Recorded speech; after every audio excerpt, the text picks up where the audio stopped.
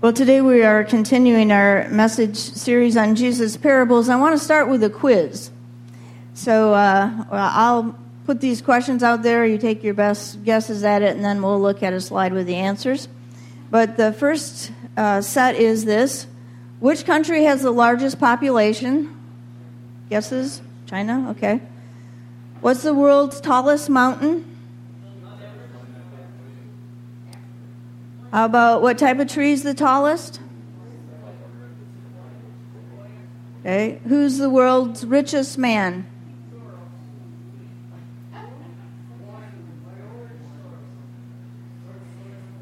He was for 4 years, and then Bill Gates got his richest man position back. All right, this 2015, I think. All right, so which country is the largest population? China, 1.3 billion. What's the world's tallest mountain? Mount Everest. What type of tree is the tallest? A redwood. And who's the richest man? Bill Gates. All right. So, so far so good. Now we're going to take another quiz and talk about the smallest things. Which country has the smallest population, and what is the country? Okay, that's your guess? All right. What's the world's smallest mountain?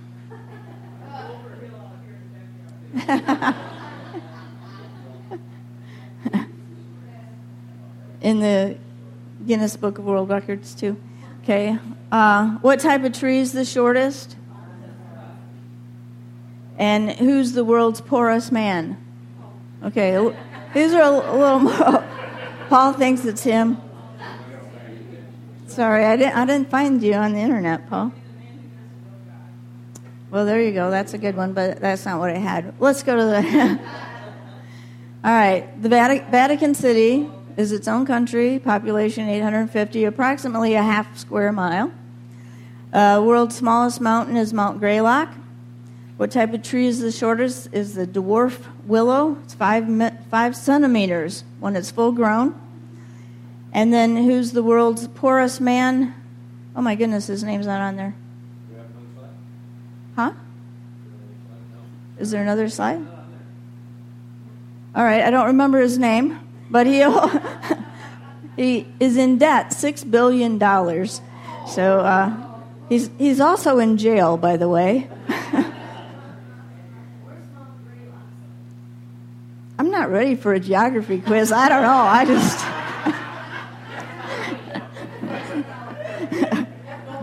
Forrest is headed for the phone, though, to find it for you. Yeah, no, I just did the search. Mount Greylock, shortest mountain. But anyway, so I'm guessing that you all did better on the first quiz than the second. And the point of it is that we tend to remember, to think about, to recognize and respect big things. We tend to give little thought to small things. We reward, big achievements. We aim for big incomes, take notice of, large vehicles, even though they pay big at the gas station. We notice big. Because big gets attention in our culture, in our world, we can sometimes fall into the trap of measuring our usefulness and our value by how talented or how intelligent or how important or how rich we are. But when it comes to the kingdom of God, Jesus says big isn't always best. And that's the point that he gets across to his followers in the parable that we're going to look at today. As we continue our series on Jesus' parables, we're going to look at 2 stories where Jesus is talking about how the kingdom of God works. They're found in Luke chapter 13, if you want to turn there in your Bibles. And once again, last week I was telling how often Jesus, when he told parables, he told them in pairs. He would tell one parable that kind of spoke to men and men could relate to, and then he would tell a second parable that women would relate to, and that's true in this case as well. So Luke 13, starting in verse 18, then Jesus asked, what is the kingdom of God like? What shall I compare it to? It's like a mustard seed, which a man took and planted in his garden. It grew and became a tree, and the birds perched in its branches." Then he tells a second parable. Again he asked, "What shall I compare the kingdom of God to?" And he says, "It is like yeast that a woman took and mixed into about 60 pounds of flour until it had worked all through the dough." So Jesus says, what is the kingdom of God like? And we sometimes try to define the kingdom of God, and if you look online, you can find definitions for it, such as a spiritual realm over which God is sovereign, or anywhere that God is ruling. But Jesus never defined the kingdom of God in those kinds of terms. He just told stories to help people understand and visualize what the kingdom was like. And in this first image, Jesus says that the kingdom of God is like a small mustard seed, which a man took, he planted in the ground, and then it grew and became like a large bush that birds could perch in and animals could take shelter under. And the mustard seed is a very, very small seed, right? It was the black mustard seed is the smallest seed that they sowed at that time in that part of the world. And because the size of the mustard seed is so small, it seems to be insignificant. And today, like when we're talking about, we call somebody pea-brained or whatever, we try to think about the smallest thing, that your brain is about that big. Well, in that day, they would have said, you're a mustard seed brain, because that was the thing that they compared everything to when they were talking about something being small. And so for Jesus to picture the kingdom of God as a mustard seed, that would have been absurd to them. I mean, they were expecting the kingdom of God to come in great power. But even though the mustard seed's a tiny, tiny seed, Jesus was saying that it would grow and that it would be a mustard tree or bush, whatever, grows to 10 feet high, so that as high as a basketball rim or hoop or whatever, and big enough for birds to perch in. And then in the second illustration, Jesus says that God's kingdom is like the yeast that a woman took. She worked it into some flour and made dough. And of course, Jesus undoubtedly would have watched his mother make bread as he was growing up in that culture. They don't go buy, wholesome bread or whatever at the store or Aunt Millie's. They made their own bread, and Jesus would have seen his mother working the yeast into the dough and how it would permeate the dough, and then the dough would rise and it would make these loaves of bread. But the thing about this parable that's so important is that when a woman back then would take yeast, they didn't buy Red Star or whatever at the store either. They would save a little dough from the day before, a little ball of dough, and then they would work that into the next day's batch of dough and let it rise. And what is so absurd about this parable is she's working it into 60 pounds of flour. That'll make enough bread to feed 100 people. And there's no woman that would have had an oven in Jesus' day that would bake, this 100 loaves of bread for people. And so what he's saying is that the kingdom of God starts small, from small things, and can grow to immense proportions and have huge influence. So, as I said last week, whenever Jesus told a parable, he was inviting people to think differently, to change something in their life. There's an invitation in every parable. So we're going to look at the invitations of these two parables.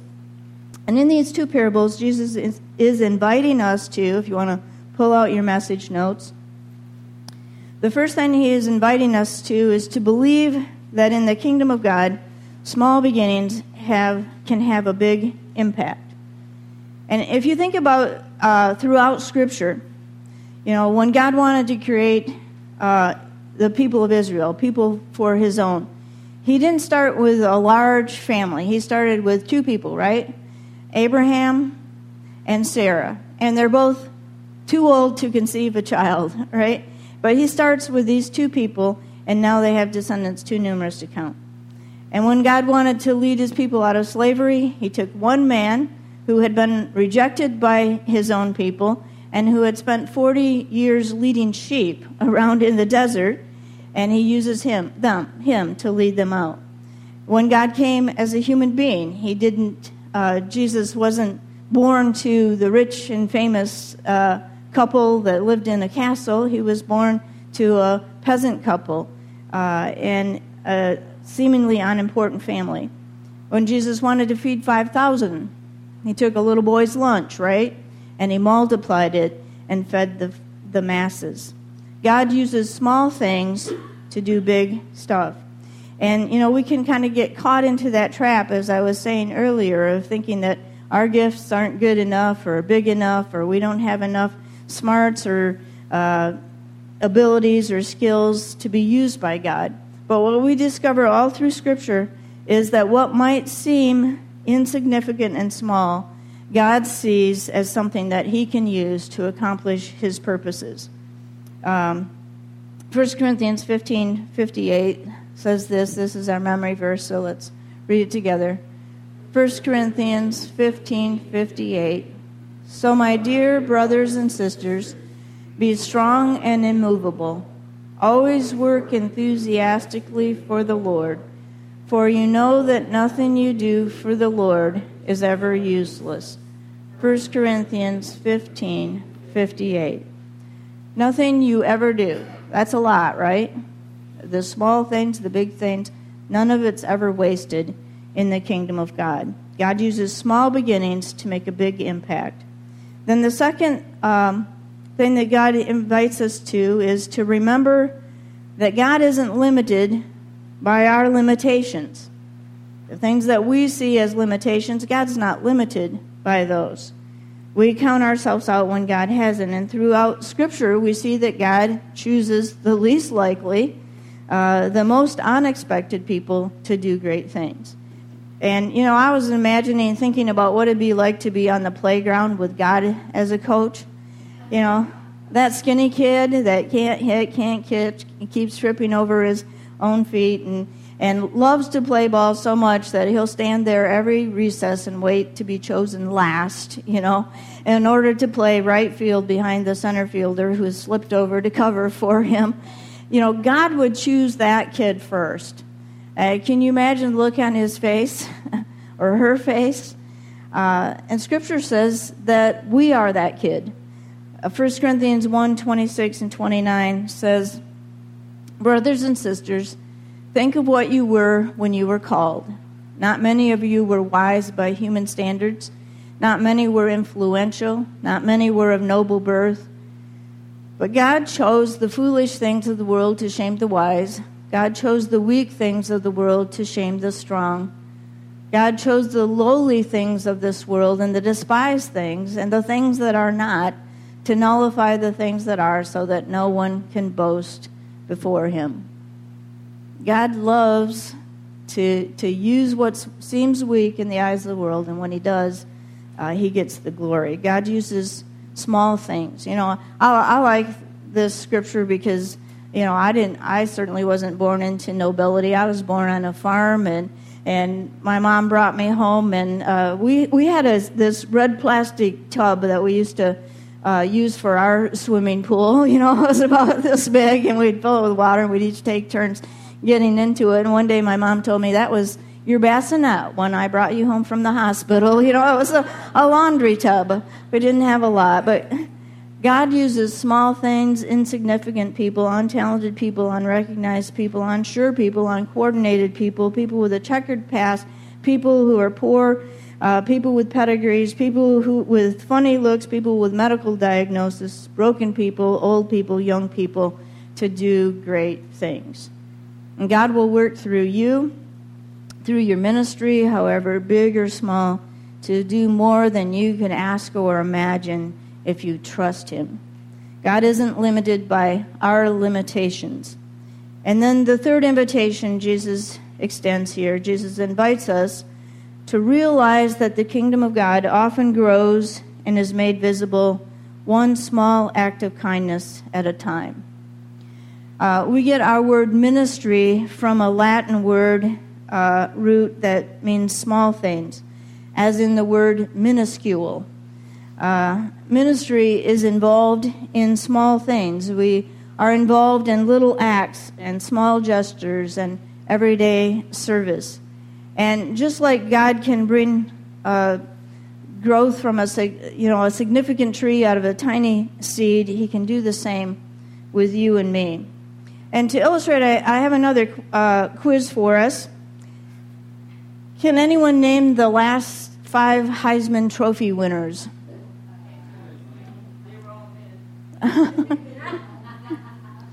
Well, here you go, Linda. Name the last 5 winners of the Miss America contest. I bet they were all women, though. All right. Name 10 people who have won the Nobel or Pulitzer Prize. Nobel or Pulitzer Prize. There, finally. Name the Academy Award winner for the Best Actor and Actress in 1992. Okay. The point is, none of us can remember the headlines of yesterday. And these are no second-rate achievers. They're the best of the best in their field. But the applause dies, the awards tarnish, achievements are forgotten, accolades and certificates are buried with their owners. But here's another quiz, and I printed it in your bulletin so you can look at it a little longer and think about it later. But let's see how you do on this one. List a teacher who influenced your life. Name a friend who helped you through a difficult time. Name someone who inspired you to do something you wouldn't have done without their encouragement. Think of someone who makes you feel appreciated. And the lesson is, the people that make the difference in our lives are not the ones with the most credentials or the most money or the most awards. They're the ones who do small things with great love. And Mother Teresa once said, we can do no great things, only small things with great love. And, as I was preparing this message, I was thinking about that another parable that Jesus told in Matthew 25, where he talks about at the end of the age when he's going to separate the sheep from the goats. He's going to put the sheep on his right and the goats on his left, and these are people who he's going to say, well done, good and faithful servant to, and it's the people on the right, the sheep, he's going to say, well done, good and faithful servant, enter into your Father's kingdom. For I was hungry, and you gave me something to eat. I was thirsty, and you gave me something to drink. I was a stranger, and you invited me in. I needed clothes, and you clothed me. I was sick, and you looked after me. I was in prison, and you came to visit me. And they're going to say, Lord, when did we see you hungry or thirsty or sick or in prison? And he's going to say, whenever you did it for the least of these, your brothers and sisters, you did it for me. And if you look at the actions that Jesus noticed and said will be rewarded, they aren't big enterprises. They are small, simple acts of love, and acts that require sacrifice and sometimes risk, but they make a difference in the world. I remember the first time I went to visit anyone in jail. There was a family in our church. Their daughter had been arrested for using drugs and prostitution, and she was in jail, and they asked me if I would go visit. And, this was visiting jail not like you see on TV where you go in and there's a window and you're protected from, the prisoners and talking through a little window. This is going inside the jail. And so I was kind of nervous about it, and I called the chaplain and asked for, what do I do? Some directions of some kind. So he said, you go in, you tell him you're a pastor, get a clergy tag, then you go through the door to your right, turn left, go down, sign in, knock on a window, then go through the door when they release it, go to the right, then go left around a big cage over to an elevator, and it's just going on like this, and he's done it 1,000 times, and so he's just talking through, and I'm scribbling all these instructions down about how to get there, and he's telling me what not to do, or you'll be, in jail with the rest of them. But anyway, so I'm scribbling this all down. Then a week later, my background check passes, which you're all glad to hear, I'm sure. But anyway, so I look at my notes a week later, and I can hardly read it. Is that right? Is that left? And so that I go in, and there's a person in line in front of me, and she says, I'm a pastor, and I'm here to visit so-and-so. And I'm thinking, oh, God, thank you for sending somebody. I'll just follow her. And she says, but I need to use the restroom, so don't buzz me in right now. And I'm like, oh, what? That's wonderful timing. So I do the same thing. I get my clergy tag. I wait for her to come out of the bathroom. We go through the first door, and she sees that I have written instructions. And she starts thanking God for providing somebody with written instructions. So now she's following me. And we make our way somehow by God's mercy through this maze and up to where the prisoners are. And we're standing there. And this woman says to me in this beautiful kind of Australian accent, I was having a wonderful time with the Lord before I came. And he said how much it pleases him to come here. And, I had been looking they said the chaplain had said I could bring something for a Bible study or something. So I had spent hours looking for just the right thing and couldn't find anything. And I felt so bad about going empty-handed. And it was like Jesus was saying to me, you're bringing the most important thing. You're bringing my presence. And, sometimes I think we can make excuses for not having anything too big to offer. But most of the time, what's needed is a small act done with great love. One small sacrifice of time or money or encouragement or assistance that makes Jesus' love visible. I did an internship at Bronson Hospital when I was in seminary, and I can't count the number of times when I would walk into a room, introduce myself as a chaplain, and the tears would just flow. And, I hadn't done anything or said anything. I was just a reminder that God had not forgotten them. And Jesus was always showing that the kingdom of God isn't something that you can locate on a map. You can't fly over with a jet and say, there it is, there's the Vatican City or whatever. That the kingdom of God is growing and made visible through us. We're the ones that God is looking to permeate our area, to feed, to clothe, to restore broken people. We're the ones he's sending out to seek and find people who are living their lives far away from God and to help them come into a relationship with Jesus. Every small act done with great love makes a difference. If you'll go ahead and pull out your connection card, there's some ways to respond to the message today. The first is to memorize our memory verse, but the second says I'm going to watch for and respond to opportunities this week to make Jesus' love and his kingdom visible. And then the third says I'm going to take time to thank one of the people that came to mind when we looked at the small acts quiz. We're not taking others for granted as God works through others to minister to us. Let's pray together.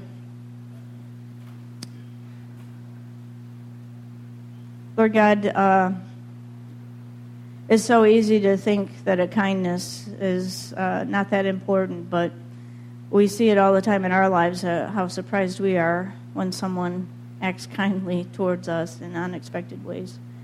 Help us, God, to be aware of those opportunities we have and to remember always to try to find a way to connect it to you and why we're doing it. God, I know that you love all the people in this area. I thank you for this church and the ministry that it's had. I pray that you'll help us to continue to make the most of every opportunity we have, as Paul says, to make your love and your kingdom visible. We ask these things in Jesus' name. Amen.